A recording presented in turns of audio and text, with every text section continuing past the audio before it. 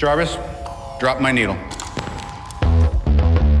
Hello, this is the hardcore legend Mick Foley, and if you are interested in listening to idiots, you came to the right place. Have a nice day. Woo! That's an attention getter. He's a very strange young man. He's an idiot. What we're dealing with here is a complete lack of respect for the law.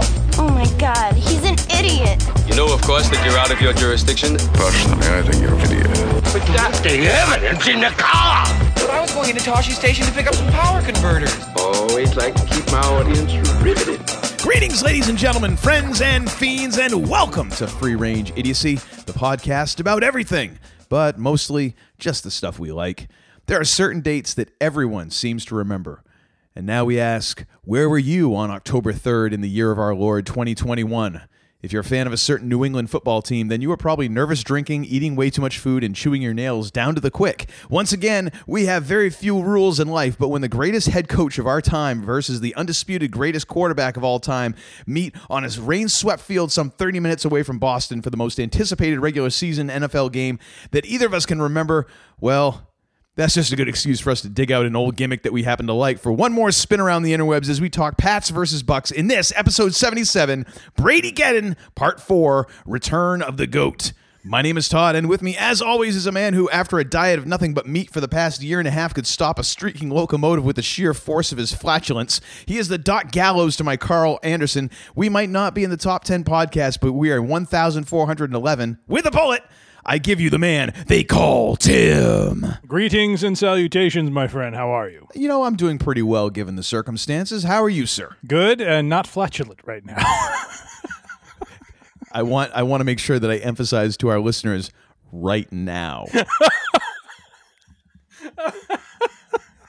That just means he's eaten under 5 pounds of sausage in the past 5 hours. That's all that means. I did have sausage tonight, but yes. Of course you did. Of course you did. You eat nothing but meat. Do vegetables even exist in your diet anymore? Oh, absolutely. There are plenty of vegetables I can have on my diet. Okay, broccoli tonight. There's the flatulence. Sausage and broccoli? You're going to be stenching yourself out of your basement by the end of this show. You're going to be we got talking good ventilation down here. Good ventilation and airflow. You're going to be talking through a gas mask, and your radon detector is going to be going crazy. It's going to be awesome. Tim, what's that sound in the background? Beep, beep, beep, beep, beep. Nothing. Hang on. Can we wrap this up? I can't really breathe too well down here. The fire department's come by 3 times already. And I think I'm being deposed as the president of the Townhome Association. Good Lord. My neighbors have filed complaints. I think I violated a rule. Their wallpaper's peeling from the other side. Sweet Moses. That's how it's penetrating the fire break in between the homes. They keep on telling me I need to eat less sausage, but I can't give it up. How many more jokes do you have on this? I don't know. We're just talking about someone else's gas. Usually it's mine, so I'm just happy. But before we dive too much more into, more flatulence, apparently, because, everybody loves a good fart joke. I mean, come on. That's the thing, though. If you don't enjoy fart jokes, are you really living? I mean, I ask you. But before we get too far into this shindig, can you name the tag team? I can name them with what they're named now. I'm actually struggling to remember what they were called when they came to WWE, but I believe right now they're going by the Good Brothers. That is the name that I have, so I will give it to you. Thank you very much. Well, as usual, your wrestling knowledge knows no bounds, and I once again will take the loss gracefully, albeit gritting my teeth. I will say they are formerly of the Bullet Club, which we had talked about a couple weeks ago. So well, and that was the reference to the with a bullet, which was pretty much just teeing it up for you. Thank you very much. Thank you. I was counting on you being so flatulent that you wouldn't even be able to see the screen. Oh, good Lord. Just the tears streaming down your face. There's a fog. Luckily, I have goggles and a snorkel. Oh, sweet Moses. I keep what sort of what sort of outfit you're wearing right now to manage that. I'm starting to wonder how long it'll be with your meat consumption before your wife just permanently just boots you out to the garage. And you won't even have to worry about the warmth because with all that gas there, it'll just be nice and toasty. I mean, real smelly. Self-warm. Yeah. Self-perpetuating warmth. That's what I shall be. Stink furnace, I believe is the term for that. That's all right. We can open the garage door every now and then and let it ventilate out. Well, on that gassy and classy note, let's get into the Week in Geek, sir. Yes, sir. The Week in Geek. Feels so funky. All right. Well, it is that time of the year, and so we will start. We're actually, we took a week off last week and decided to take a breather, relax a little bit, and strategize and look at our football teams and see what can we do to keep this rolling. Because if you remember, we were both 2-0 the last time we recorded.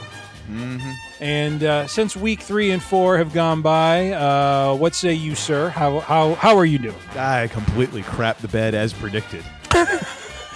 Wait a minute. The autopilot stratagem did not pay off? Well, no. See, here's the problem. I took your advice, or it hurt a little bit. It hurt a little bit that you would accuse me of being negligent, and so to prove you wrong, I just furthered my negligence, and I abdicated responsibility for my team, and I delegated, I should say, to Patrick, against all better judgment. Good Lord! So I gave him the team to manage. And as of right now, I've gone from 2-0 now to 2-2. I'm on a nice 2-game losing streak, and Patrick has been fired as head coach and GM of They All Hate You after an illustrious 2-week tenure. Oh, my gosh. Matt Millen was better, ladies and gentlemen, at his job than Patrick was. Oh, what was wow. it? Who was the coach for the Indianapolis Colts? The one who had that 1,000-yard stare, had no emotions. Oh, I think it was the coach right after Tony Dungy. I'm struggling. Caldwell. Jim Caldwell. Yes. Yeah. Jim Caldwell was a better head coach than Patrick was. Yeah. So I've taken 2 losses right in a row, just horrific missteps and just negligence, and I have nothing good to say about it. Nothing good to say. How about you, sir? How you doing? Well, you and I were the only 2 undefeated teams. Mm-hmm. And then there was one. Yeah. And that would be yours truly, who is just on a dominant 4-week tear, ladies and gentlemen. I can't score anything less than 230 points. I should put Patrick in charge to keep it competitive. Sweet Moses. You know what they say, pride comes before the fall, sir. I know, but I'm feeling good. I don't think I've had a run like this in years. Fantasy football. Well, that's the pride part, and also the fact that you farted out roughly 8 pounds of sausage in the last hour. You're finally relieving some of that pressure, so you're feeling light as a feather. Absolutely. Well, last week I was victorious, 233 to 185. Just continuing a path of dominance. And then this week, I still have a wide receiver yet to play as of time of recording. I am sitting nicely at 241 points. My opponent at 149. He has a wide receiver and a running back yet to play. So we're thinking 259 to 196 is going to be the projected final on this one, but we'll take it. But I'm crushing on the points for, I believe. Yes, you are. You're leading the league. 714 points for. Far and away the best in the league. The best in the world. Now let's calm down there, Sparky. The league. Let's just let's start Brooks there. Filson is the best in the world. Yeah, Brooks Filson is the best in the world. Don't make Brooks mad at you. Somewhere CM Punk Can I get a little is cult like, of personality, please? Come on now. Somewhere CM Punk is like, there's a couple chuckleheads talking about me somewhere. I just know it. Oh, yes. So, and just I also do want to note as well, number of moves I've made since we drafted is amounts to 2. I've made 2 moves. Oh, that's nice. And I am 4-0, so just very proud of myself. Very happy that at least for 1 year in this league, I will go on some sort of undefeated run.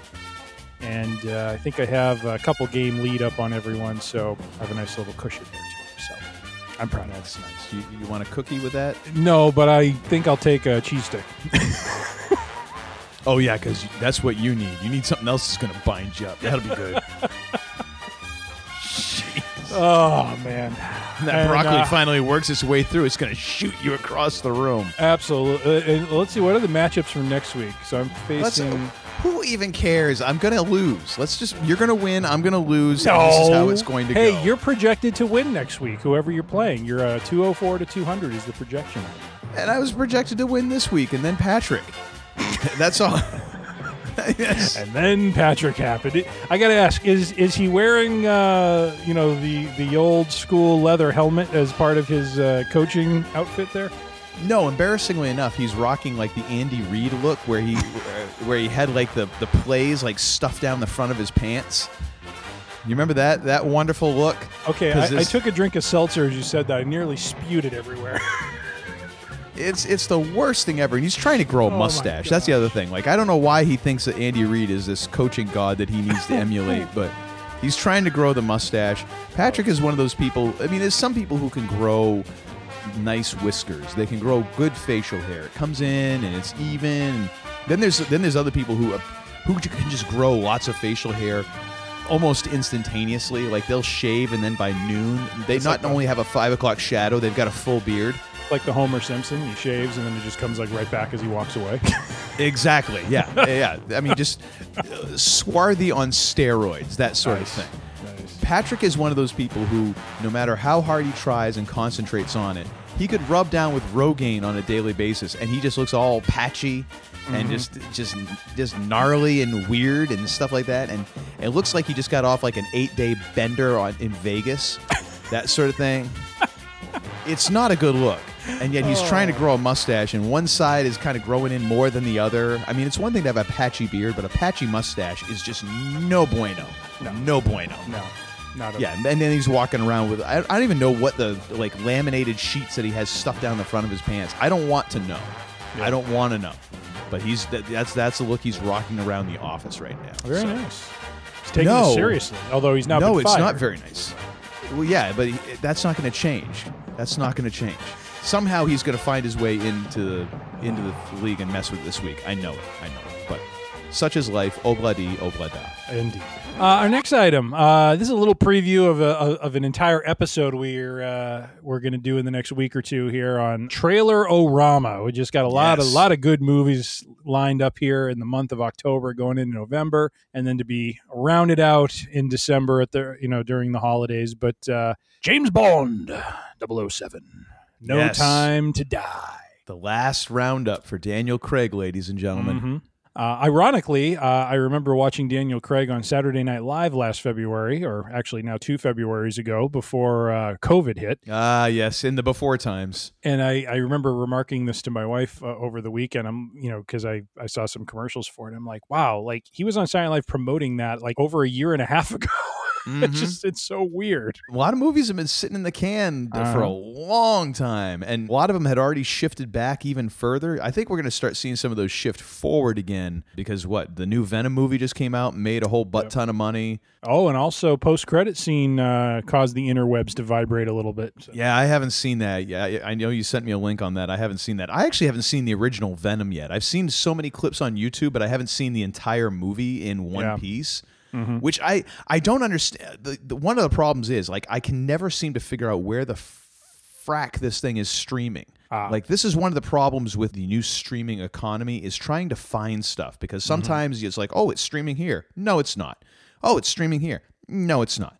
And then you find out, oh, it's streaming on this service. Well, I don't want to pay the $10 for a month of that just to watch this movie. I might as well go buy it. Yeah. But I don't want to buy it. And I don't necessarily even want to rent it. You get into this weird limbo where, like, even the rentals is like, I don't want to. Then you get into like, oh, maybe I'll go to Redbox because in a time of still in COVID, yes, I want to go to get something out of a machine that every human being within 400 square miles has touched, rubbed, and licked, and then take the DVD out that they've all touched, rubbed, and licked and sat on. Oh dear. And I want to bring that into my home, like. Good God, not unless they have like a serious Lysol and UV like decontamination procedure going on inside that machine. Mm-hmm. But anyway, so I haven't seen Venom, but Venom 2 making lots of money, so hopefully all those movies. What were we talking about? I completely got us off track here. We were talking about James Bond, you're talking about comic book movies. We were talking about the man James Bond. There we go. Yes, something much Daniel more Craig's logical and reasonable. Curtain call, grounded. so to speak. Yes, which is, I'm really glad to see him getting a curtain call because, to my mind, one of the best James Bonds. Yeah. I mean, I you can't take away Sean Connery as the OG, but Daniel Craig to me is a close second. I think his run has been excellent. I actually enjoyed Spectre. I didn't think it was as horrible as some people thought it was, but I'm also glad to see that, hopefully it's going to be a step up from that because I did feel that was probably his weakest turn as Bond. Ah, okay. But I will be more than happy if they kind of up it to a Casino Royale or Skyfall sort of level. That would be nice. I have seen none of the Bond movies, but this one looks What? intriguing to me. I have seen none of them. Oh, come on, dude. I haven't. All right. Well, you got some homework to do. No Time to Die is going to premiere on Friday the 8th, which will be when this episode goes live, which I'll go ahead and knock on some wood there that the editing department doesn't go to shambles in that time.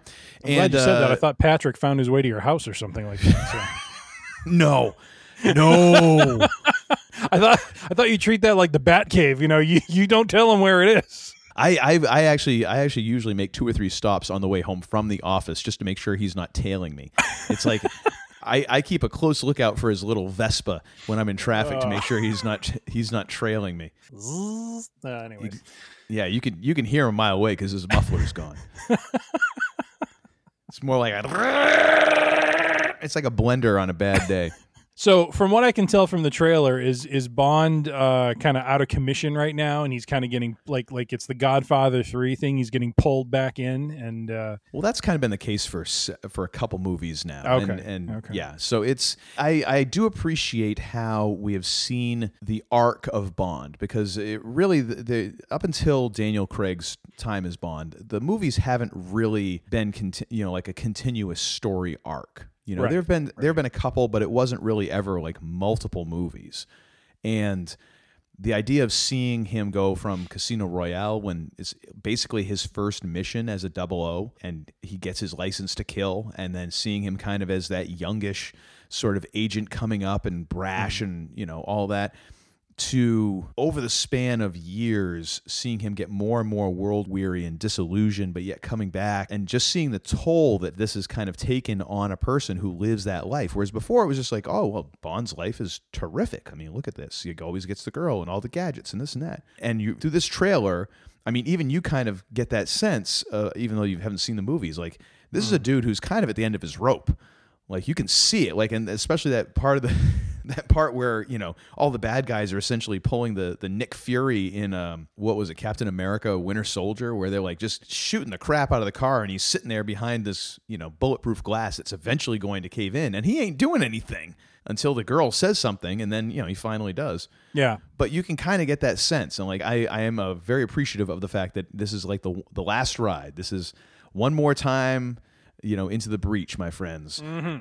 So yeah, I'm loving that, and I'm loving a good send off for Daniel Craig. Just out of curiosity, and this is a little bit not pertaining to the trailer, but pertaining to the trailer, and you don't have to go into super depth, but how have the stories held up? Like, have they, like you said, it sounds like there's a little more serialization to the storytelling. The whole idea of Bond to me, and I think this is one of the things I struggle with sitting down and watching one of these, is buying into that whole super agent sort of thing at this phase of life. You know what I mean? Yeah. And do they do a good job of making it compelling? Like, kind of in the way that when Christopher Nolan did the Dark Knight series, he found a way to make Batman, as ludicrous as it sounds when you speak what the synopsis is about a man dressing up as a bat and running around, made it something that was timely to the 2000s, that was a great, sort of story arc of one who rises to be a hero and live that life and then kind of has his exit.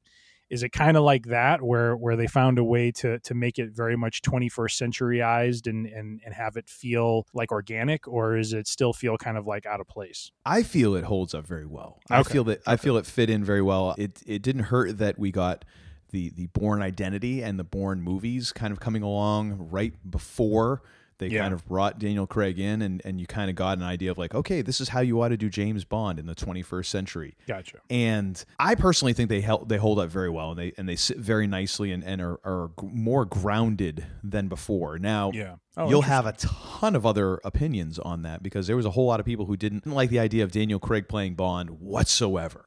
Because he did not match the description, the physical description of Bond in the original Ian Fleming books, or this or that. And I mean, you know how it is. Like any kind of franchise that has its fans and super fans, there's always going to be something to nitpick and to complain about. So Grandpa Simpson shaking the can. That's not James Bond. Exactly. There we go. But for me, I really enjoy it. I've really enjoyed this run, and I've really enjoyed the movies, and I think they do a good job of keeping things as grounded as possible in this world of like the super spy. I think they've done a good job of balancing some of those things to give you enough over-the-top stuff so that it isn't just like ordinary and mundane, but yet also giving you enough kind of character insight that you're not like, oh, well, it's just a cardboard cutout doing action things. Right. That's my thought. Very cool. It looks compelling to me. However, being the type A personality that I am, I'm going to have to go back and watch from the beginning first before I allow myself to watch this movie. So I'll tell you, I mean, you go Casino Royale, Quantum of Solace, Skyfall, Spectre. They're not like extraordinarily lengthy movies. Yeah. But I think they're well worth it, and I think they move quickly enough that they don't really bog down. Spectre kind of bogged down a little bit in a couple of spots, but I feel like the first three really just moved really well. Nice. Yeah. So I don't think it would take you all that long to cruise through those. So I guess we're saying this is a buy from an interest perspective from both of us? Oh, totally. I'm very I've been invested in. Actually, I've got all of these movies on DVD or Blu-ray, so I'm planning on trying to do a little mini marathon myself before catching the latest and final Daniel Craig Bond adventure. So yeah, I'm a strong buy. Excellent. All right. And moving along, well, we have a little bit of an update. For those of you that remember, we did an entire episode on ScarJo and Mickey Momo. Yes, stream versus screen, sir. And we have an update coming over the wire here. Sorry, that was my bad Good Morning Vietnam impression. Anyways. Wasn't that bad. I mean, it wasn't that good, but it wasn't that bad. Do these machines even exist nowadays? Not really. I don't think so. No, actually, most of our audience has no idea what the hell you're talking about. Like there's kind of a layered indirection thing going on there. It's like, first off, what is Good Morning Vietnam? Yeah. Second of all, what is a teletype machine? Yeah, exactly. There's many layers of these guys are really old, aren't they? Who's Robin? No, I don't want to say that. But anyways, yes. So ScarJo and Mickey Momo have made up. There has been a settlement. People are being paid appropriately, and I think all has been smoothed over and is well in the Marvel world for now. Yeah, for now. Yes, for now. I don't know beyond that what more to go into other than it seemed like it was a standoff for a while. And what I found kind of interesting were, for Scarlett Johansson's, side of things, it was good to see other actors kind of coming to her. I don't know how to put it exactly, like not coming to her aid, but it's just, taking up with her side of this, saying this doesn't seem right. And, as artists, and I know we're talking about people who are making millions of dollars, of which, a world I will never understand or see. But the fact is, there were agreements, there were ways of releasing and distributing this film. And, I think as we have adjudicated on Free Range Idiocy Court, that we found for ScarJo, and I'm glad to see that our ruling was taken into account when the settlement was reached. Yes, I do believe it was presented in the negotiations as a form of evidence in favor of her. I believe I have heard that through my sources that we were involved in that, so we have done our good deed for this month, I believe. All right. Well, hey, as long as I use the word adjudicate appropriately and correctly, and it led to something good, then we're all good here. Yes. Yes.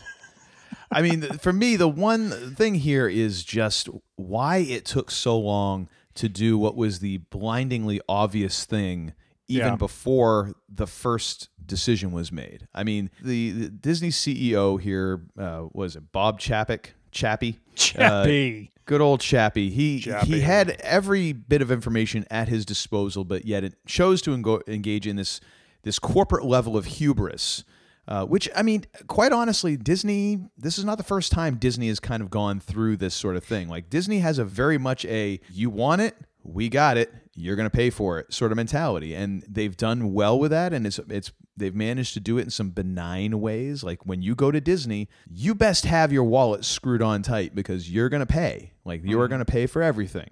Mm-hmm. And they'll do it. Everyone has a smile and take care of you and all this, but it ain't cheap.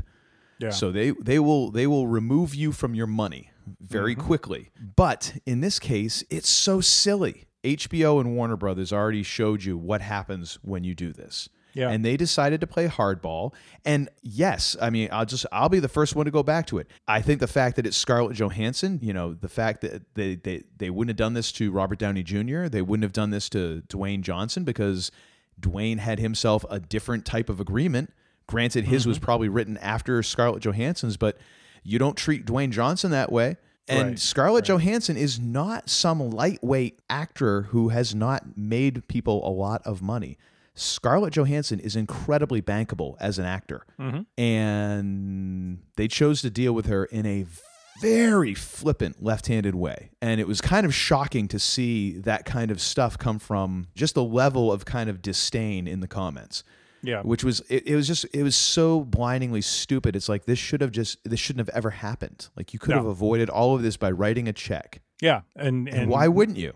And now, not only have they written the check, but they also have the bad press of the last few months they get to carry around with them until everyone forgets about it. Yeah, which, I mean, granted, the thing is, like, Disney is such a gigantic machine at this point. This is not really going to affect them that much. This is not going to, I mean, we said when we did that episode, like, it might affect people's, you know, willingness to work with them and things like that. Right. Now that they've taken care of it, it's right back to business as usual because if you want to be in a Star Wars movie, a Marvel movie, or a Disney movie, which, guess what? You're going to make some money off of those movies. You're going to get paid being in those movies. You're going to get name recognition being in those movies. Well, game on. Yeah. So Disney's really not getting hurt that much. Yeah. You know what I mean? Which kind of, it's neither here nor there. It's the way of the world. But it is nice to see, you know, ScarJo get hers, and for hopefully, hopefully some of the other people who might have had similar deals, but of course not had the large marquee name.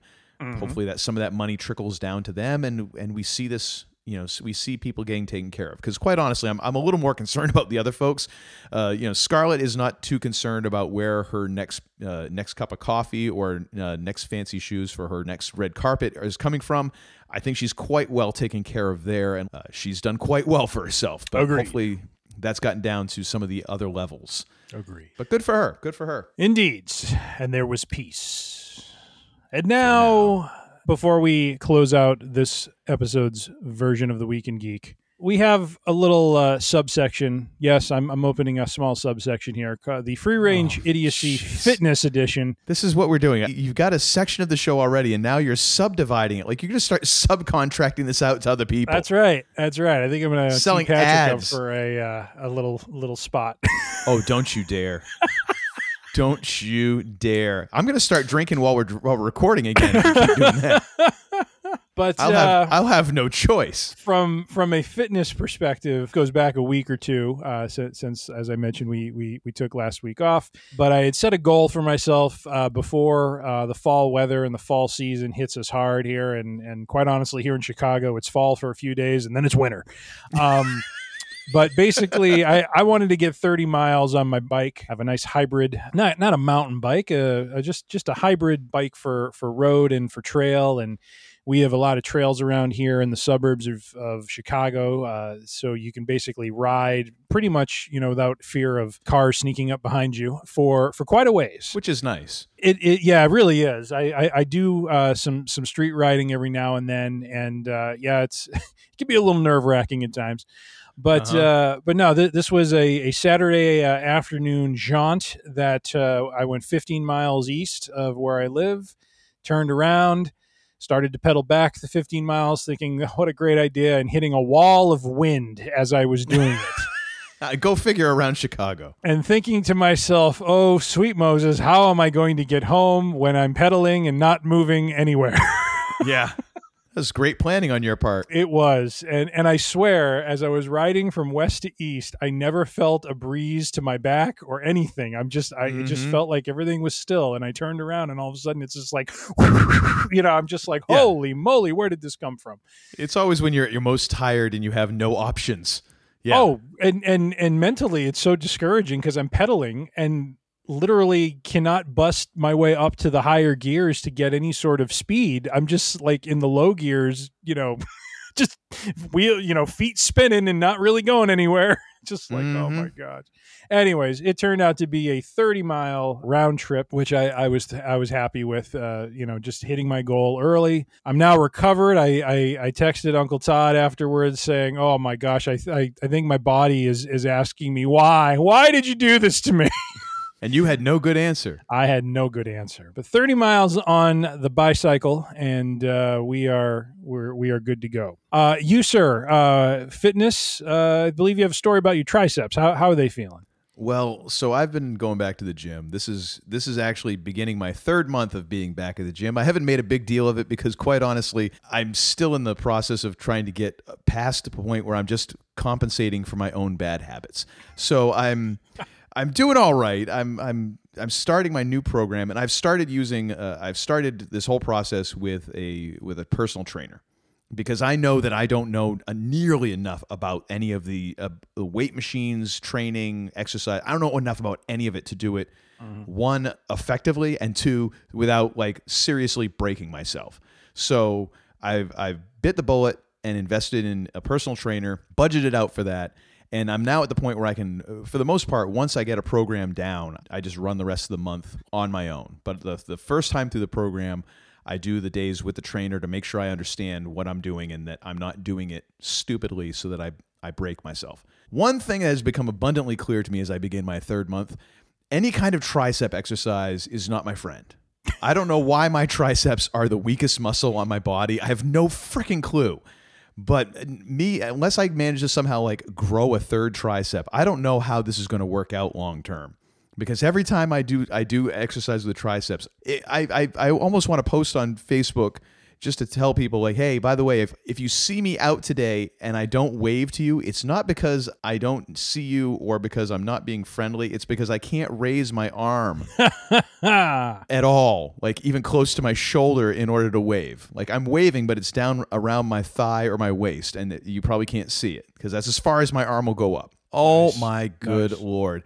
So I did my workout today. I actually thought, okay, I'm a little sore. I'm okay. I got into the locker room, went to take off my shirt, and as I'm taking my shirt off, I let out this little whimper, like because my muscles almost gave out as I'm taking off my shirt, which weighs nothing. It's a t-shirt. And I'm taking this thing off. And oh yeah, it was pathetic. Okay, trying to wash my hair in the shower, I'm like bending halfway over because I can't get my arms up all the way. Other people in the locker room are hearing these whimpers, like, "Oh, what is wrong with this guy?" Oh yeah, they're like, "Do we need to call 911? You all right in there?" Yeah, I'm fine. Just gonna need a few minutes. Just thinking over life. Oh, the humanity. Yeah. So fitness has a price. That's all I'm gonna say. Yes, it does. And that, my friends, is a healthy and fitful Week in Geek. And once again, just pushing the outer edges of credulity and time on the Week in Geek. Thank you, my man, Tim. I did not spend 5 minutes on flatulence at the beginning. So, I'm even taking that out, and we're still pushing your time. My goodness. All right. Well, we do have a main subject here. We do actually have a subject. We do have a point, as long as it takes us to get around to it. We do have a point. And this past Sunday was the first game Tom Brady has played in Foxborough, Massachusetts, on the opposing team. Coming out from the visitors' locker room for the first time, coming out on the visitors' sideline for the first time, playing his old team.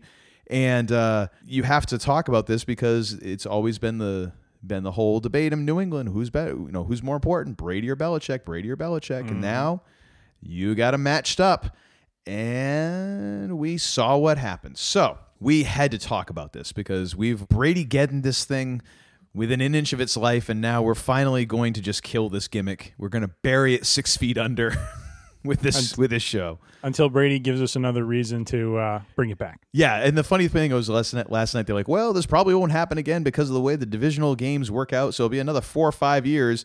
And then they, like, Collinsworth and Michaels actually had to pause and like, well, maybe we will be talking about this again. 4 or 5 years from now, the way things are going, like Brady's eating nothing but tofu and like is more pliable than your average like 22-year-old. So maybe he will.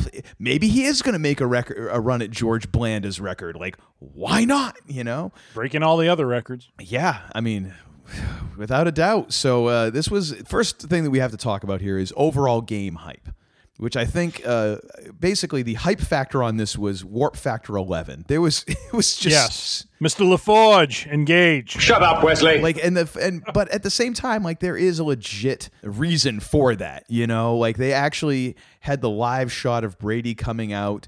And it was kind of that, well, what's he going to do, you know, when he comes out? And he did his normal thing, like run down the sideline and get to the end zone and did his let's go thing. And they were saying, like, the stadium was like 70% full. And that was like an hour before kickoff. So people had showed up to make sure they were there for the moment when Brady came out in the field for the first time, which was kind of amazing. And they went back to that several times and just talking about what it all meant and all this stuff.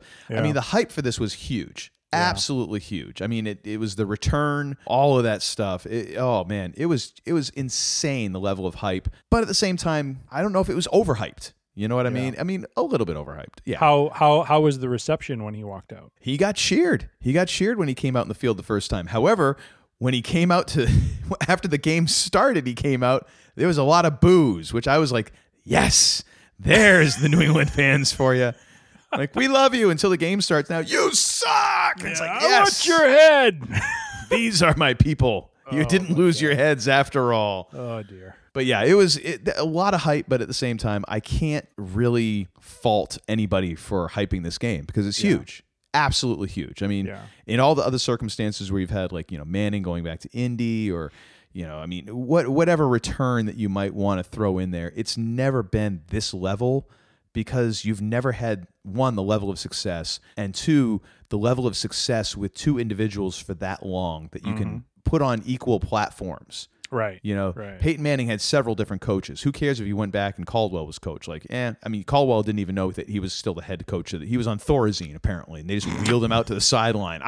He didn't blink during the game. I mean, for all we know, Jim Caldwell might have been a weekend at Bernie's sort of situation. I don't know. Like, was two people on either side of him holding him up the whole game? Could be. But with Brady and Belichick, like, they were both there the whole time, and the level of expertise for both of them, it's tough not to hype that up because you've never quite had that level of success and then had something like this happen. Right. Well, and what's interesting about everything you've kind of said, and it's true, is when you're talking about the hype, you're talking about it around Belichick and Brady. Mm-hmm. You're not talking about it around the teams, because you and I think both had the similar perspective. I had missed the first half, so when I got home, and it was just about the end of the first half when I got home, and I started texting you, your first response to me was, "This is a lot closer than I thought it was going to be." Oh yeah, no, I was joking with people Sunday morning, like, yeah, it's probably going to be over in the first quarter. I'll be able to head bed early, you know, it'd be like 24-0. No way I would have thought that it would be that close. I think as a Patriots fan, we understand where we are right now. You know what I mean? And I don't think anyone bought in. Now, if you want to talk about hype, I think, and this is not his fault. I think it's just, you know, the sports media in general. A lot of hype for Mac Jones because there was people such a desire. Like 10-7, 11-6. Yeah. I'm like, what kind of drugs are you on? There is such a desire. You know, spread it around a little, because I mean, I could use a little of that sunny optimism. Like, oh my gosh. Right. There was such a desire to see who is now going to take over Brady's mantle. You know, they tried with Newton last year, didn't pan out well, and now Newton is no longer with the team. That's a bit of an understatement. Didn't work out well. That's like saying that the maiden voyage of the Titanic went a little off plan. A little bit, just a little bit. Yeah. So I feel like as Patriots fans, we kind of understand where we are, and I'll be perfectly honest. It's one of those things that you can, after the run that the team has had nearly 2 decades with Brady and Belichick and the championships and being in the playoffs and being in the Super Bowl as consistently as they were, for me as a fan, I know there are probably some diehards that would strongly disagree with me, but I find it really hard to get upset or to be feeling down about where they are right now. They eventually were going to have to do this. They were going to have to rebuild. They were going to have to move on. And quite honestly, I feel like Belichick's coaching and management is coming through, as well as the organization, in terms of how they've been drafting, in terms of how they've been pulling talent in. And it seems like they're trying to build a well-rounded team. And I think what we saw last night, beyond it being Belichick versus Brady, the brains versus the I can't call it the brawn. What do we want to call that? Brains? It's basically the off-field brains and the on-field brains. Because that was the brain versus the brain. The brain versus the arm, I suppose you could put it. All right. The architect versus the cerebral assassin. Put it in wrestling terms. The architect versus the execution. There we go. The excellence of execution. Brought it back to Bret Hart, baby. Yeah. So to see them come back together, but to have the game be played the way it was, where we saw the Patriots keep it close, especially for the first half and into the remainder of the second half, was impressive. Now, I got to say, I don't know that I've ever seen Brady play in a monsoon before. So the weather decided to also show up as if, the Lord had something to say about this, Well, the other thing, too, is it's not like it stopped raining whenever Mac Jones was throwing the ball either. And Mac Jones, as we saw in that game, tied. He actually exceeded the record for a rookie quarterback for consecutive passes and tied Brady's longest streak. 19 passes in a row, which is as good as Brady has ever done, which is kind of, that's a very underrated sort of thing. And granted, it's not like some of those throws were, 30, 40 yards. All of them were 30, 40 yards down the field. But still, in the NFL, completing 19 straight passes is no joke. Yeah. Especially considering, Tampa's defense is not a bunch of pushovers. Even though they were playing, with a very depleted secondary, as we saw from the sacks that they got on Mac Jones, they can get to the passer. They hadn't so far this year, but they managed to do it last night, so they could put some pressure there. They're not schlubs. They might not be the best defense in the NFL, but they can play. Yeah. You complete 19 passes against anybody in the NFL. That's an accomplishment because those are all still professional players. Agreed. Brady is no stranger to bad weather. He played in New England all those years, all the the snow game, and had plenty of time playing in bad conditions. So I don't think that. I think the interesting thing about that was watching Brady get flustered the way that he was, because there were times when he was really getting flustered, especially in the first half, and you could see it. And he's kind of yelling at receivers, and you're like, dude, that ain't the receiver's fault unless you're expecting that receiver to be able to jump 10 feet in the air. Right. That was on you, buddy. That you overthrew it. It's okay. Unless he's yelling at himself. I don't know. But it was interesting watching him get flustered and seeing Belichick be able to do that. Now, granted, the Patriots defense played extremely well. I would say the defense probably still got a B+. Not an A, just because they still had a lot of times when they should have been able to make a play. And that if you want to get to that A+ level defense, you have to make at least a couple of those. And they missed far too many to really put you at that level. There was a couple times that Brady ended up had a second and long, and in 2 plays, they couldn't keep him from getting the first down. And it's you got to get a couple of those. You got to, I do feel like it's almost in some ways insulting when he runs on those third downs, and it's like, I'm just sitting there like, how can none of these defensive guys catch him? He runs like a gazelle. It's like slow motion running, watching him run. A gazelle with his feet in concrete. Yes. Yeah. But the thing is, as Julian Edelman used to say, people love to watch the Clydesdale run, and very apt. He has not gotten any faster. But no. the thing you factor into that is they're not expecting him to run. Yeah. I don't hold the 3rd and 6 run that he had against the defense as one of those plays, just because you're thinking that's the last thing you're worried about. If you would rather give up that first down than some others where the players who are supposed to be getting the ball get the first down. Like, okay, Brady got that one because we're not even we don't have anybody keeping that much of an eye on him. Yeah. You know, if it's going to come down to Brady beating us with his feet, we're feeling pretty good about our odds. You know what I mean? Right. But yeah, there just wasn't enough times when they did. Now, granted, I will say that was hampered just a little bit. And I'm going to, even though I'm not much of an NFL fan these days and I don't watch nearly as much football as I once did, I will say, unless the rules have drastically changed in the past couple of years, unbeknownst to me, the referees could have thrown a flag on every single Tampa offensive play and essentially just said, holding on whoever is blocking Matthew Judon. And 80% of the time, they would have been right.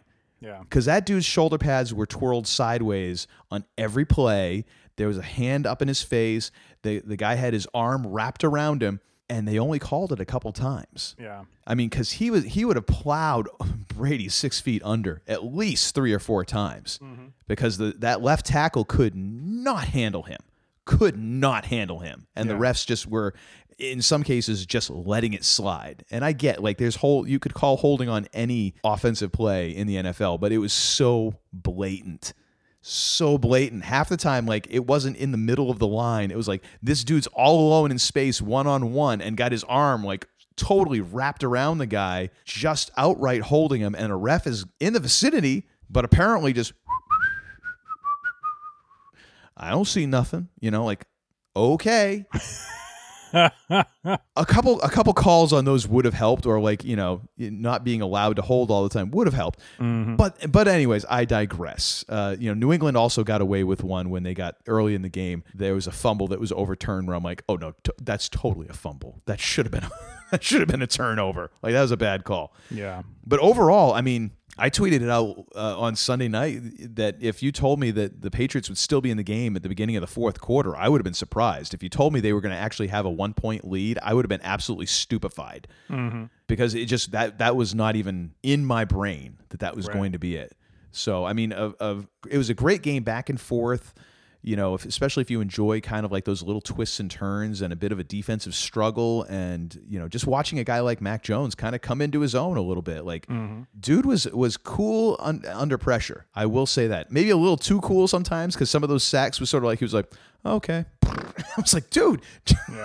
Yeah, I know. He was getting pounded. Yeah, he was getting hit. But I mean, he stood in there, took the hits that he needed to. And, even some of those times when I'm like, yeah, he just sort of crumpled. It's like, okay, well, that's what you do. It's like, you're going to get hit. Well, take the hit as easy as you can and just get down when you know you're going to get clobbered. Don't pull a Drew Bledsoe and just get your socks knocked off like that guy. Oh my gosh. The number of times I saw him just get decleated was unbelievable because he just never saw it coming. Yeah. Oh my gosh. How like, that whole Mo Lewis hit that, severed the artery in his chest. Like, that was just a matter of time with Drew. Like, that dude took so many hits just standing straight up. It was unreal. Yeah. They put good pressure on him, but like you said, he maintained his poise, and he was making plays, and it was really, I don't mean to say refreshing, but it was fun to watch him, perform. And you got to imagine, okay, so if this is what he's doing here, I mean, how is he just going to continually get better as time goes on, and as they face, more and more defenses, if he's really, able to maintain his cool in those high pressure situations, I mean, that's who you need, and they didn't get blown out. They lost by, just a couple points. So they're not far from being able to come around and make it be a competitive game and hang with basically the defending champions, who are very much coming back in a similar state as what they were last year. So, the hype was very much focused on Brady and Belichick. Overall game, I really just felt was kind of like a letter of sorts to Patriots fans. Like, we are not so far gone. You know what I mean? Like, it's rebuilding. It's not going to be what it once was, but there's growth going on. They've got good talent, and I think they are going to be a legitimate threat, if not this season, next season, because they just seem to have like the next generation of playmakers, kind of slowly coming into their own. Mm-hmm. Yeah. And just for perspective, Mac Jones was 31 of 40 for 275 yards, 2 touchdowns, and an interception. And the interception, his fault, not his fault. I mean, it was one of those ones where essentially it ended up being what amounted to a short punt. You know, because that was I believe that was a 4th down play, and bombed it in there, and Tampa ended up with it. But I was like, you're about the same range as what you might end up with a punt with a return, or just punter comes in and shanks it a little. So it wasn't the end of the world, certainly. And then Brady, of course, was 22 of 43, a rather inefficient game for him, for 269 yards, 0 touchdowns, 0 interceptions. Yep. So, I mean, you could make the argument that Mac Jones outplayed Tom Brady in that game. I wouldn't necessarily say it that way, because the thing that doesn't show in the stats is that Brady managed to get his team in a position to win. Right. And you know, for the amount of yardage that Mac Jones got, I mean, he just didn't quite, he wasn't able to lead the team exactly where they needed to be. There was some money left on the table. Yeah. Which is to be expected. Oh, yeah, totally. Yeah, for all the good things he did, he still had that one boneheaded play where they were down by the end zone, and he tried to make that running across his body throw into like what amounted to like triple coverage. Oh, jeez. Yeah. And the only reason that I think the only reason that the Tampa player dropped it is because he was like, no way he's going to do something that stupid. Oh my God, here it comes. You know, it was that shocking to him. Like, oh crap, you're actually going to do that? Okay. Holy. But yeah. And then to have, I mean, so one of the things that I read or I heard today was that someone had actually said that basically this idea that this amounts to a draw in terms of Brady versus Belichick. Even though Brady gets the win, the fact that the Patriots only lost by 2, and in fact, with a couple minutes left in the game, we're in a position to actually kick the winning field goal. They got down there. All this would have required was a little bit of a left to right breeze. Mm-hmm. And that kick goes through. It had enough leg to make it, you know, considering, which is an achievement of itself, because I mean, I don't think Nick Folk has ever been renowned for his leg strength. Yeah. Accuracy maybe, but that was a long field goal in the rain and, you know, chilly-ish weather. And of course, we heard from Collinsworth about how his plant leg was giving him trouble or something. I don't know what it was. I mean, I don't think I've heard more about a plant leg in the span of 2 minutes than I did last night. Yeah, I mean, you would have, from the way that Collinsworth was talking about it, you would have thought it had been amputated earlier this week and he was walking around on a peg leg like a pirate, you know. I don't know, but considering that I mean, it went off the upright just 1 foot to the right, and you're talking about a whole other outcome. Mm-hmm. I can't argue with that.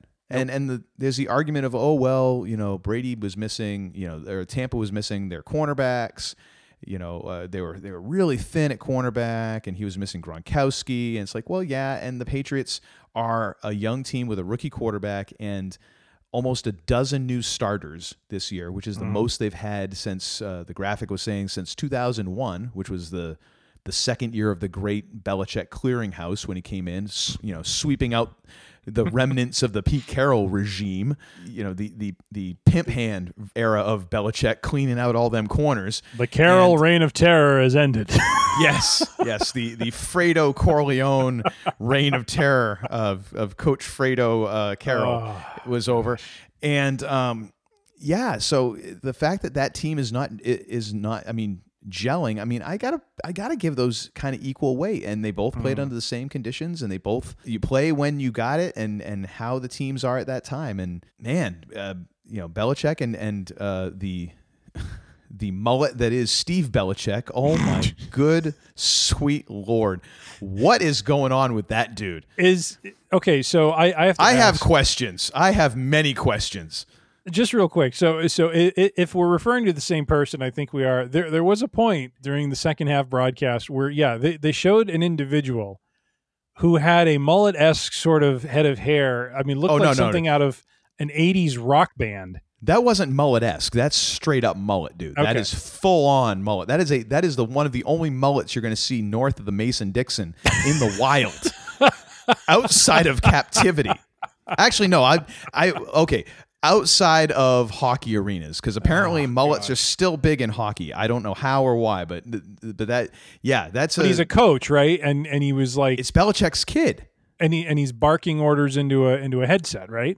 Yeah, and lolling his tongue around and doing these like weird face. I saw that guy. I'm like, he looks like a transplant from the 80s, I swear. The thing is, I'm just wondering after watching like the game tape if Bill is going to go to his son this week. I know COVID protocol doesn't say we need to wear masks, but you might want to consider it because I mean he is instantly memeified. Like I didn't look around online today, but I'm sure that his face. Charles Pierce had the best tweet as Steve Belichick is the face that launched 1,000 GIFs. It's like, yes, that is going to be it. But yes, so but Bill and company, great job containing Brady, doing what they could, and almost pulled it off, which is incredibly impressive. It is. Yeah, the whole idea of it being a draw to me is just, it's the theater of it. As you described, the game was a good defensive and it was a good back and forth kind of a game. And yeah, is it a draw in the sense that you expected the Patriots to get blown out? I mean, if you want to term it that way, I think, as I mentioned at the beginning, I think both of us were both surprised by how the Pats kept up and how they kept it close and the way they were playing and both on both sides of the ball. And so I think it was a pleasant surprise for fans. Not that everyone thought they would get tar beat out of them, but they're a team that's rebuilding and they're facing a team that won the championship last year. So do the math on that one. Did this show that Belichick has Brady's number? I don't necessarily think that. I think the team was clearly prepared. The defense played well. There's a lot of factors that worked into it. I mean, the tail end of the first half that I saw with the rain and everything, I mean, Brady was overthrowing like crazy and maybe he was overthrowing when it was dry, as I think you were alluding to. But I just think coming into it, the game was what it was. And to call it a draw is to just overly focus on the fact that the media wanted to declare a winner. Belichick was better than Brady. I don't think you're ever going to get it. Get to that point. I really don't. I think no. As a tandem, they were a unique concoction for close to 20 years, and both of them benefited from the other. Belichick was the brains, and as you put, Brady was the executioner. You know what I mean? Like he executed the plan. And he was the sort of student that needed to be in that role to bring out the best and to perform under pressure. And he was the man for a long time. And when they go head to head, it's just, it's fun to see, does Belichick know how to mess with him on defense? Is Brady thinking 3 steps ahead of where Belichick's going? I mean, that to me is kind of the entertainment of it all. But yeah, to hear it was a draw, I'm like, come on. It was a well-played game, and on this night we didn't clear the uprights. Instead we were serenaded by the uprights with that loud and thunderous dong. Yeah. Oh well. I mean, I agree, but yeah, I also do. I feel it is. It's kind of just illustrates like that you got what you figured you were going to get out. You got more than what you figured you were going to get out of this. Yeah. In many ways, and the fact that Belichick was able to, through his coaching, through the staff, through his personnel moves, was able to bring a team and get a team prepared to go toe-to-toe with the defending world champions. That has to be applauded. And the fact is, it's not like we haven't seen this before, because anyone who's been around long enough back in 2001 will remember we saw some of this before. The game against the Rams, the regular season game against the Rams, where they hung in against them. And then even in the Super Bowl, very similar sort of games when you really think about it, because it was just keeping the game low and close, and the Patriots kind of having an advantage going into halftime and really just kind of trying to hang on until the end. And it almost came down to a very similar ending where you're driving down and trying to kick the winning field goal. I mean, we've been here before, and you got to give Belichick some credit for the fact that he's doing it with another rookie quarterback against, a stacked team. May I draw an analogy, if you will? Sure. And I think you'll appreciate this one. This football match or this football game, I liken it to the movie boxing match of Rocky I, Apollo Creed, versus the Italian stallion Rocky Balboa. Creed may have won, but he didn't win by very much. Well, yeah, and it is in a way like the Patriots' victory in this the pseudo victory that you take out of it is that they went the distance against a better team, with all of the hype and all of the hoopla of this game, and the better quarterback being on the other side. They went the distance. They did. That's their win in this. And instead of hearing, yo, Adrian, I did it, we got the dong. Yeah. Not quite the same, is it? It is not. So the next thing I kind of wanted to go into was legacy. And this is going to be talking about Belichick and Brady, but I want to talk about Belichick first because I saw one of the more ridiculous things that I've seen recently on the interwebs last week, which is saying a whole lot because there is a lot of ridiculous things on the interwebs if you just are willing to look. Someone basically saying that Bill Belichick really needs to be concerned about his legacy with the fact that the Patriots were not a playoff team last year, or were not a good team last year, and are off to a slower start this year, 1-2 before Sunday's game, and then now, of course, 1-3. And he needs to be really concerned about his legacy, to which I want to go on the record for all the world to know that I believe that not only is this bullpucky, I thought you were going to bring that phrase out, is horse feathers, and if you are to believe such foolishness, a pox on your house. Because I just want to bring this up. Now, we all know that, of course, Bill Belichick is currently sitting at third in terms of all-time coaching wins in the NFL. He is sitting at 281 wins, 139 losses, and 0 ties, which I actually did not know. So his winning percentage is right around 66.9%. Second, of course, is Papa Bear, George Halas from your neck of the woods, who has 318 wins, 148 losses, and 31 ties. Back in the day before overtime was a thing. Wow. Which is a winning percentage of 68.2%. And, of course, the reigning king of coaches is Don Shula with 328 wins, 156 losses, 6 ties, for a win-loss percentage of 67.7%. Now, of course, you look at that and you say, well, Belichick is, over the next few years, might catch Halas. He's going to have to stick around for a while to get to Shula. Of course, that knowing Bill, that's what's driving him. He definitely, because I think he really did not like Shula a lot. However, but everyone wants to point out how Don Shula, greatest coach of all time, because the wins. Okay, fine. But if we want to talk legacy, if we really want to talk legacy, let me just throw this out and break this down for you like a fraction. So Don Shula retired in 1995. Okay. His final season in the NFL, the Miami Dolphins were 9-7. They played in one playoff game and were unceremoniously dumped out of the playoffs. So he did not win that game, of course, and that was his swan song in the NFL. Now, 1995, that would mean that he was 23 years past his final Super Bowl win as a head coach when he retired. Yes. Almost 2.5 decades. And he had Dan Marino. Yes, which is another thing to bring up. So he basically went Bill Belichick's entire New England head coaching tenure without a Super Bowl win before retiring. Yes. 11 years after his final Super Bowl appearance with Dan Marino as a rookie, and he only had 9 playoff games after that 1984 Super Bowl.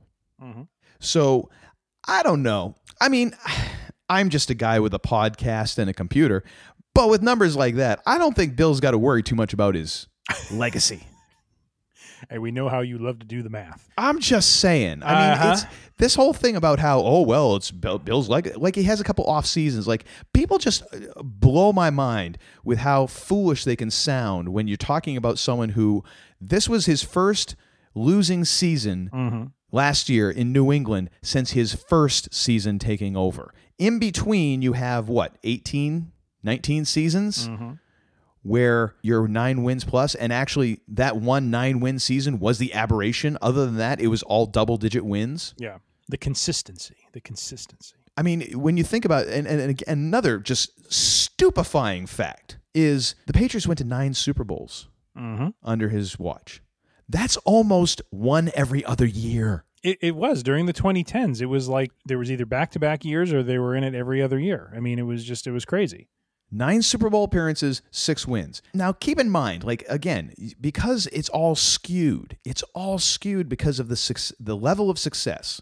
As a fan, what do you want? You just want a chance to make the playoffs and to contend for the championship. Well, Indeed.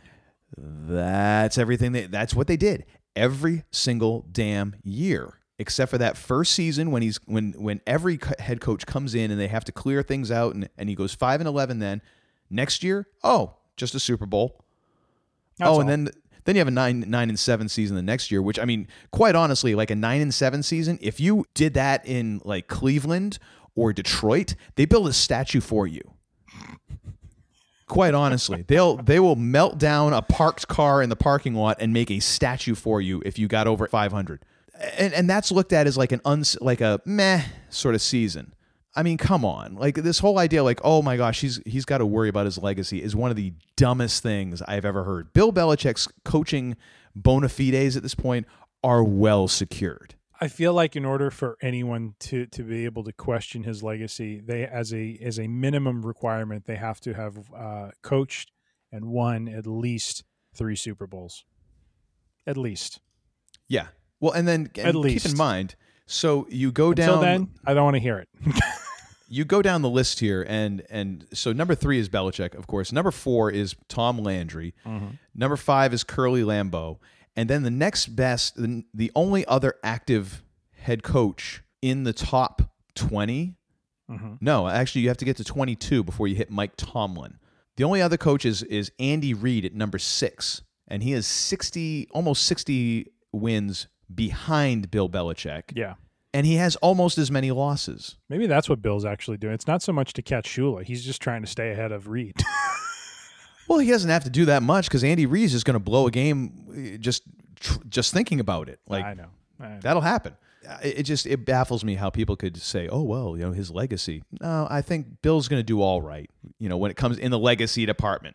It is theater. It is, I've noticed this with any of these athletes who or coaches who do well. There's always that element trying to tear it down, and mm-hmm. The fact is, I still have friends who like to joke with me about, oh, Patriots are cheaters and stuff. It's like, you guys can say it all you want. It's like, how many times do we have to go to the game and win it for you to understand that it's not like that isn't reality? You know what I mean? Like, yeah, their success is not just the championships, but the success is the consistency. Like, yes, we haven't seen a franchise do what they've done for as long as they've done it for with those two together. And I don't feel, I agree with you. I don't feel this tarnishes his legacy at all. If anything, I think this is what makes coaches and players interesting is to go through adversity and to go through a period of time where things aren't so rosy, mm-hmm. and come out the other side. And what a story. I mean, what if, let's if we can take a page from Marvel, what if somehow the team goes on a run and we end up in the playoffs? Well, I guess we wouldn't be facing Tampa Bay until the Super Bowl, right? Yeah, because they're in the NFC, so that wouldn't work. Well, it could work. They go to the Super Bowl, they beat the Tampa Bay Buccaneers. It's very far fetched, not going to happen most likely. But what if that were to happen and you look back and you see a game like this where, okay, so he loses, but look at how they kind of plowed through the rest of the season. Look at the adversity they overcame. Look at how they gelled as a team. That to me is what would be more impressive and more interesting is to see how Belichick consistently can bring the best out in players, put teams together that are competitive, that do well, and are really geared toward pushing their opponent to the extreme in terms of winning a game. You know what I mean? Like, that's to me what his legacy will end up being, is because he, yes, Patriots get blown out. It's not like every game is close, but let's also remember that when Belichick and Brady were together, none of these games were, I joked with you last year when the Super Bowl and Tampa Bay won. I joked with you over text. I said, why did it have to be so easy for Brady this time? Why couldn't we have had one of those games? Yeah. I'm not complaining, believe me, because some of these games, are just etched in your memory for all time. The Atlanta game and the way they came back and all that. But just one of those Super Bowls, it would have just been nice to have it be a cruise control kind of a game. You know what I mean? Yeah. Oh my gosh. The years taken off of my life. the years taken off, and that's only talking about the first one that they won. Because I've said this many times, like I kept on waiting for them to announce that there was going to be a fifth quarter. Yeah. Like I would not believe that the game was over, even when I'm seeing all zeros and they're celebrating on the field. I kept waiting for something because it was like unfathomable to me that the Patriots could actually win a Super Bowl. Mm-hmm. And so then, of course, that brings us to Brady, which is a bit easier on the legacy because, quite honestly, and if anybody, I don't know that anybody can muster any kind of a counter argument for this. Greatest of all time. Most Super Bowl wins by a quarterback. First quarterback to ever win in the Super Bowl on his home field. First quarterback to win a Super Bowl in overtime. And then, of course, last night solidifying it by becoming the all-time leader in passing yardage. Mm-hmm. I mean, what else do you want? What else do you want? What are your impressions of TB12 becoming all-time passing leader? Mm-hmm. What do you think about that? I mean, what does that bring to mind? Is it like just sweet justice for all those years of people like, well, Manning's a better passer, and I mean all that stuff, and now it's like, what you got to say now? He's passed everybody. Yeah, I mean that was one thing during the 2000s that always just stuck in my craw was the fact that during that period, I always felt Brady was recognized, but I always felt he was in the shadow of Peyton Manning. Like Manning was dubbed the king by the media. He was the one that was supposed to have all of this success and win all of these championships. And it's the unknown who is on the team, the little team that could, right, is the one that ends up doing it. And not only that, but now all these years later, Brady's still playing. Both Mannings, I mean, is Eli's not playing, right? Isn't he retired? No, he's done. Yeah. So not one, but two of the Manning boys are done at this point, and he's still playing. Yeah. So I don't really think there's anything that really can be argued at this point. And I think at this point, no one would actually make any sort of argument. I think, especially during the 2010s, I feel like those Super Bowls that the team won and even the ones they lost, I think showed character of the player, showed, the talent, the skill, the tenacity. I really feel like, champions aren't just defined by the fact that they win the championship. It's the journey to get there. Mm-hmm. And for Brady, I kind of look at his career in New England in those 2 decades. There's the 2000s where I feel like he was trying to make a name for himself and really establish himself as an equal to Peyton Manning. And that's really all I was looking for was Manning. Really, like when you look back, you can't look at Manning as being the king of the league. I mean, he was churning out the stats. He was blowing records away and stuff like that. But when he would end up in the playoffs, he couldn't get the job done. Mm-hmm. And I remember I had friends who were big Colts fans and stuff, and they were like, oh, this is going to be the time. And it's like the one time they do it, it's like, great, you got one. You got one. Good for you. Now go win 2 more. Oh, whoops. Yeah. Yeah. Or win 5 more at this point.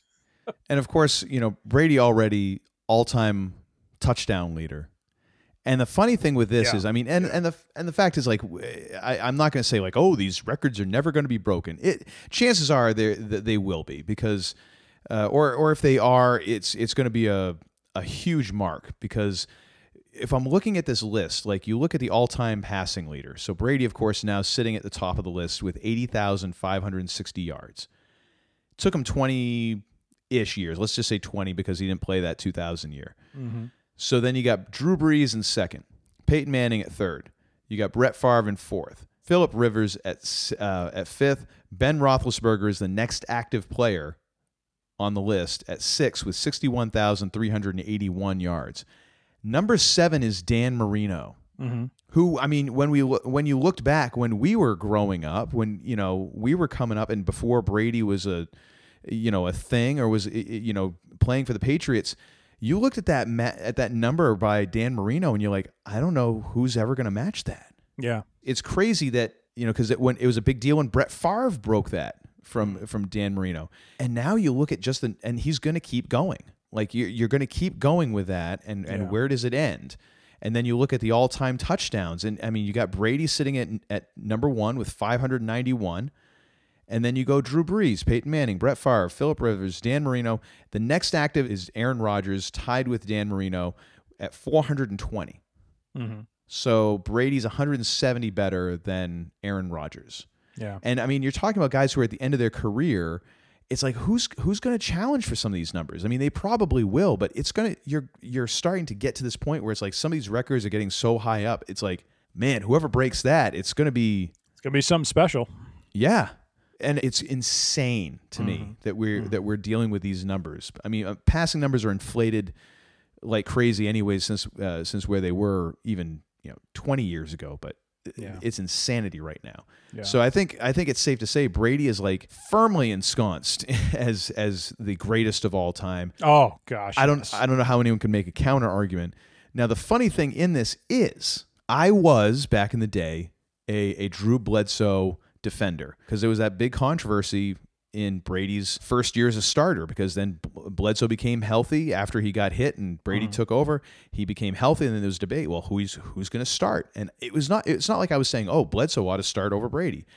I just never enjoyed the fact that people, and this kind of goes back with some of my, when we talked about fans and some of my aggravation with New England fans about how they can be so dismissive and kind of eat their young, if you will, and kind of have this, better than thou perception. And it's like, drop it out of fifth, bring it back to third there, Sparky. Like, you're getting way ahead of yourself. And people wanted to just down Bledsoe in order to elevate Brady, when Drew Bledsoe is a hell of a quarterback. Because now, if you look at the all-time New England Patriot passing statistics, this is some funny stuff, let me tell you.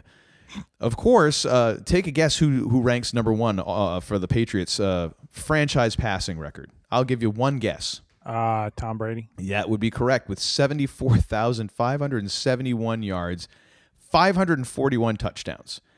Number two would be, of course, Drew Bledsoe. With 29,657 yards, 166 touchdowns. Before that, you have Steve Grogan with 26,886 yards, and actually more touchdowns than Drew Bledsoe with 182. Wow. Then before you had Grogan, your number 4 all-time passer is Babe Parilli. The Babe. Who was one of the original, OG Patriots back in the early days of the franchise. He finished his career with the team with 16,747 passing yards and 132 touchdowns.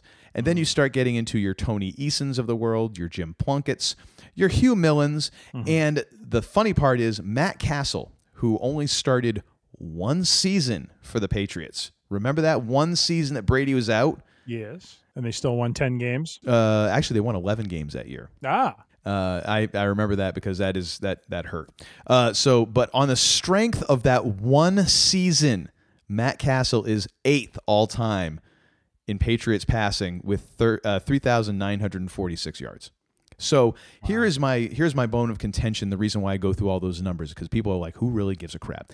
My point being, people love to down Drew Bledsoe, but they acted like it was like San Francisco and it was like the cradle of quarterbacks or something, and that it was their divine right to have these great quarterbacks. So it's like, oh, Bledsoe isn't good enough. It's like, dude, you're still like Tony Eason is still fresh in everyone's memory. Like, let's all calm down about what you deserve.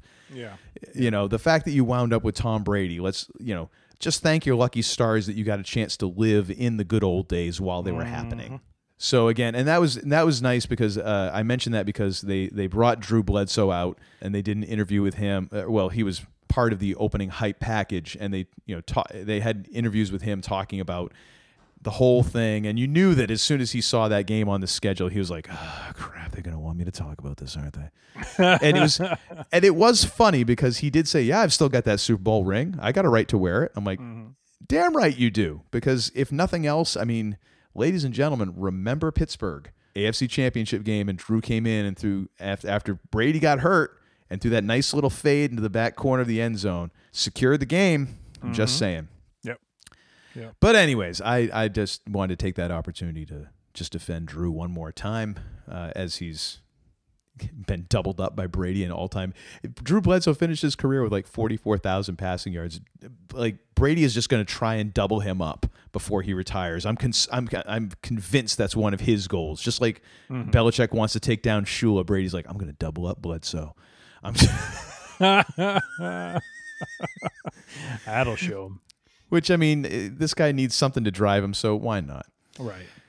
Well, I think we've put that one to bed, sir. I think we've finally Brady Getted our way through this. I think this has been like our way of kind of like our 4 stages of grief of going through this. I think we've finally gotten to the acceptance portion and making peace with ourselves. I think that we can finally put this one to bed. What do you think, sir? I think so too. Although I have a feeling there's going to be something else coming down the pipeline where we're going to bring it back one more time. But I feel like this is a proper and fine closure to what has been a stretch that neither of us ever thought we ever would see in our lifetime. So yes. So I look back with fondness. I have a lot of great memories of a lot of fun championship Super Bowl games with my family and celebrating and also suffering, but doing more celebrating, at least, 6-3. Yeah. I just think much like and I don't mean to go back to the Rocky analogy, but I will, because, a lot gets made of got to be the winner. Sometimes when you're not always on the winning side, there is perspective and there's hope and there is sunnier days ahead. And so I think it was a fun game. I think it was a good football game. And I don't know that we'll come back to this again, but it's Tom Brady and he's going to outlive us all. I think only Vince McMahon's going to truly live us all, but Tom Brady's going to be there. At a close second, and probably still trying to rack up passing yards in his old age. Now, I will actually point this out, that we are leaving the door slightly ajar here, because there could be a Brady Get in Part 5. Because I just want to remind people, if you'll all join me in the Wayback Machine and go back to that earlier and simpler time of 2001. Guess where the Patriots were after 4 games in that season? 1-3. They were 1-3 with a young, inexperienced quarterback who was kind of getting his feet under him. Kind of sound familiar? It does. Well, and to keep the door slightly ajar, one thought I had, and I forgot to mention this too, was, and as a nice way to kind of wrap this up, I do kind of hope for when he really truly does decide to end his career and call it quits, I do hope that he and the Patriots come together in one of those sort of, sign for a day sort of thing and have him retire as a Patriot. Not to disrespect Tampa Bay or wherever else Brady might end up, but the bulk of his work is in New England, and I'm kind of a sports romantic like that, where I would just like to see the man kind of hang it up with the team that kind of started it all for him. I think if that happens, I think we'd have to bust out one more time just to reminisce, to ruminate, to adjudicate, to here we go again. To just you ain't got no more words. You need a thesaurus, is what you need. I do need to calculate and to. See, here's the problem, though. We might not still be doing this podcast in 8 years when he finally does retire. To bloviate. No, you're already doing a good job of that. But anyways, I think that would be a fitting end to the man's career. And another thing. Well, so what do you got for and another thing this week, sir? So my and another thing, once again, not Tombstone. We'll circle back to that at some point. But dang it, I know, you're daisy if you do.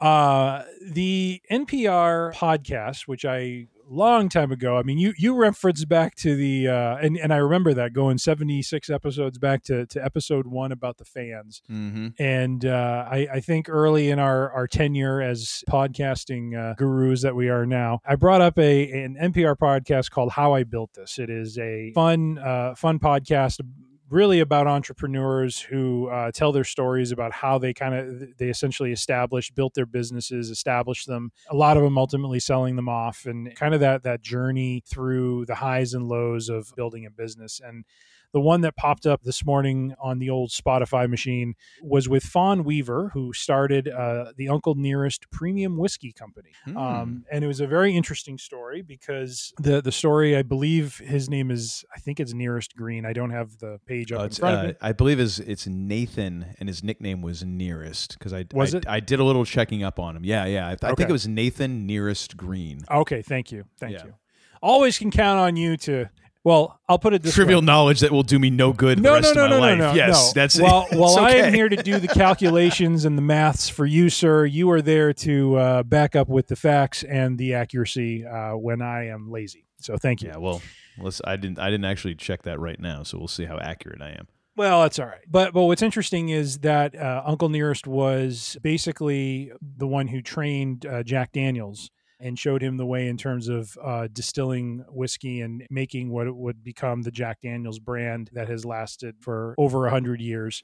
What was really interesting about it was hearing her. She's a writer by trade, and what she was really interested in kind of uncovering was when articles started to come out that Jack Daniels really had learned this from someone who had been a slave at one point.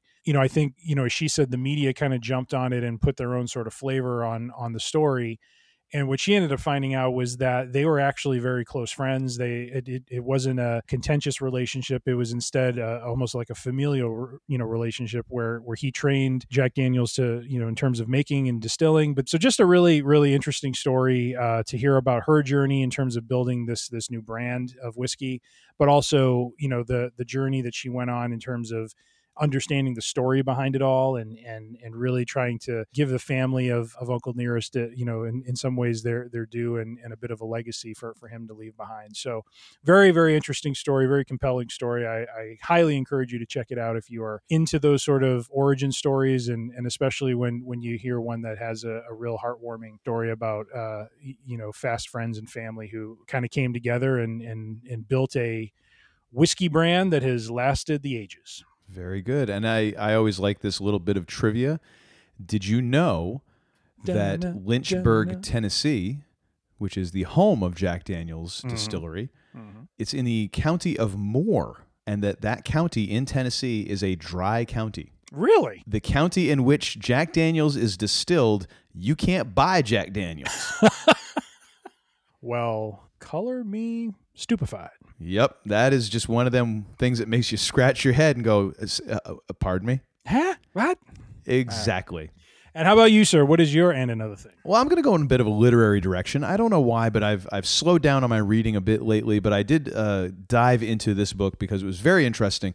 It's called Complicated Shadows, The Life and Music of Elvis Costello by Graham Thompson. Really interesting book. It kind of covers his entire career, and really, I've been a fan, a very casual, very, very casual fan of Elvis Costello for quite a while. Not familiar deep into his catalog the same way that I am with some of my favorite bands like Bare Naked Ladies, Tower of Power, Billy Joel, any number of other bands that I've kind of followed and listened to almost everything they've ever done. I was aware of Elvis Costello. I enjoyed a lot of things that he did. I was not really aware of his own personal history or musical history and how all of that worked. But this was a very interesting book, kind of going all the way back to his childhood and talking about his father, who was a musician and a singer with a band, and how that kind of influenced him, but also how his mother was also very into music as well, and between his two parents was very into current music. So it wasn't just like, the music that they grew up on. They were very into current music because his father was a working musician and was performing a lot of like the newest hits with a big band. So he was very up on what was on the charts, and so this kind of had a very powerful influence on Elvis and his beginning of songwriting and just following his own history and kind of getting into the fact that Elvis was not exactly the nicest person to work with or to be around a lot of times, or even when on tour in his early days, and it had a very contentious relationship, not just with the press, who he did for a long time. Very long time, like wouldn't actually have print. I think it was print press during the tour or anything. It was. He just had a very contentious relationship with the press, but also would have that with his fans. Even at some shows, would just have a very contentious relationship, and then how he has mellowed over the years, but also how his career has really defied genre and classification, because he will tend to move around to whatever is interesting to him at that moment and work very diligently with it, and to the point of being a person who had wanted to kind of write scores and things like that, and learned how to write an orchestral score over a couple of months. something that usually is going to take you quite a long time to master, but learned how to write an orchestral score in a very brief, focused period of time. And just that's kind of an example of how he is. It just is. He gets very passionate about something, focused on it, and just his varied career. And to the point of one of my favorite things that he has ever done is an album with The Roots, which is just amazing in the fact that it is just weird, but also incredibly funky, but also incredibly Elvis Costello at the same time. Like it is such a mashing of those two, of The Roots as just a killer band, and then just the lyrics of Elvis Costello, and it meshes, and it's weird, but at the same time it fits so beautifully. So I would highly recommend checking out Complicated Shadows, The Life and Music of Elvis Costello. Great book, great read. And also, as a side note, go check out that Roots Elvis Costello album. It's fantastic. Nice. I shall. Well, you go ahead and do that. In the meantime, though, it is time for us to bid farewell. Adieu, adieu, sweet adieu. Good night, sweet prince, and all that other ruckus. Basically, just you can't stay here, so get the hell out. To the Free Range Idiocy congregation, thank you.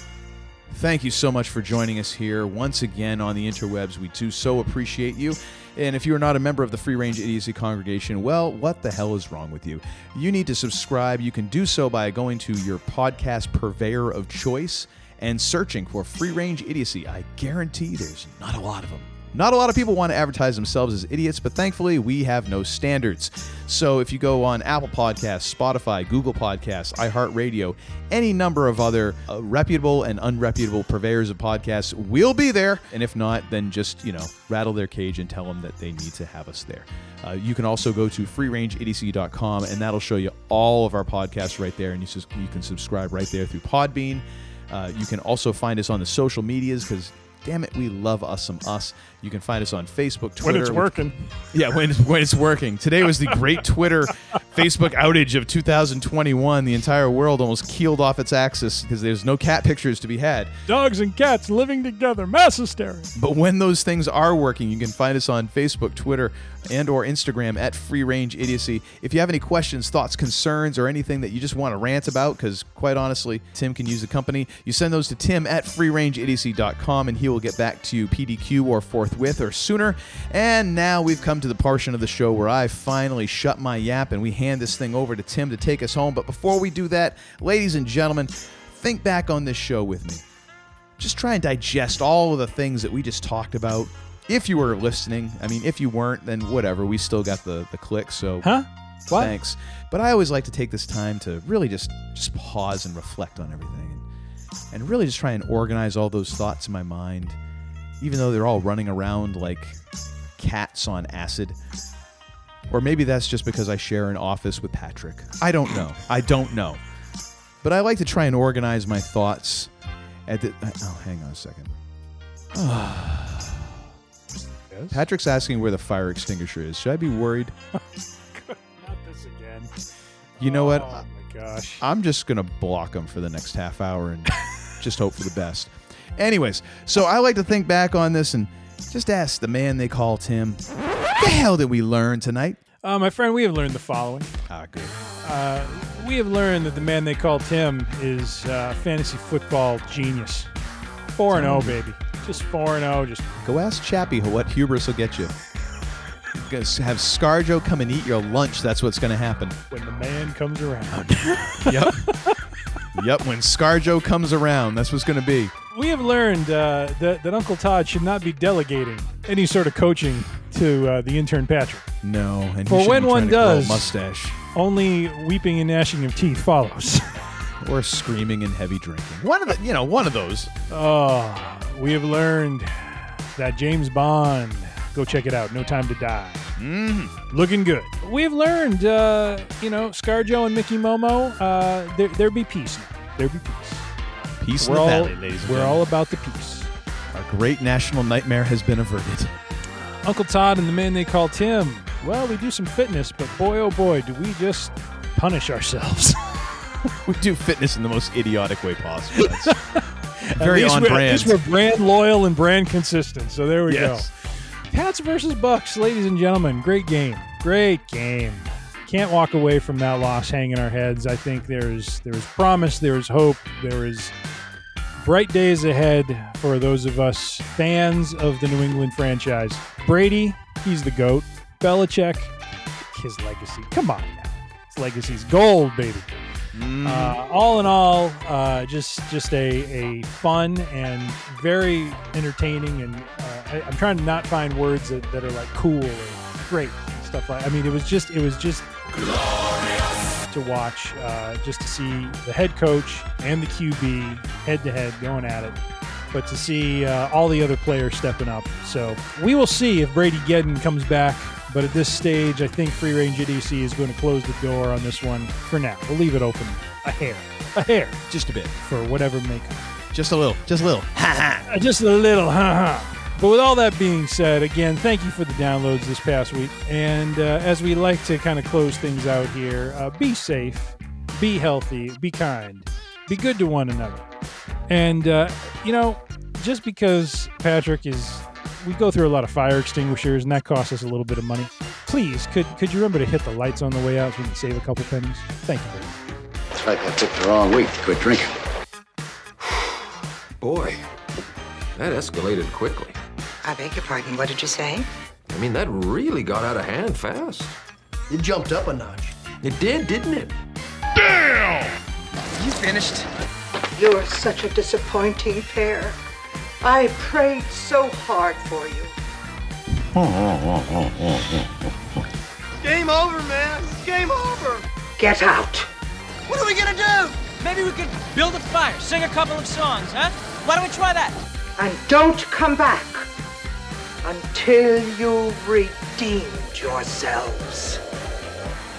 We better get back, because it'll be dark soon, and they mostly come at night. Mostly. So say we all. So say we all. Okay, so I got a text back. Good Lord. Thing is, so he said he caught his wings on fire. Ask him if he's wearing that stupid leather helmet, the 1930s NFL style that he seems to think is necessary to coach. Well, my question was, I didn't know how he was warming anything up at the office, because we don't have a microwave. I've removed all the sharp objects. I've taken away anything that could be possible, a fire hazard. So there's no microwave, there's no toaster oven. I was asking him how he brought an Easy Bake Oven that he got off of Facebook Marketplace. Oh, there we go. As it turns out, I think he was the one that brought Facebook down today. Ah, well, that would make sense. It makes way more sense than it should. Oh, man. Good old Patrick. Cooking by electric light bulb. Yes, that's our intern. Dong. Yep. Brand loyal, folks. Brand loyal.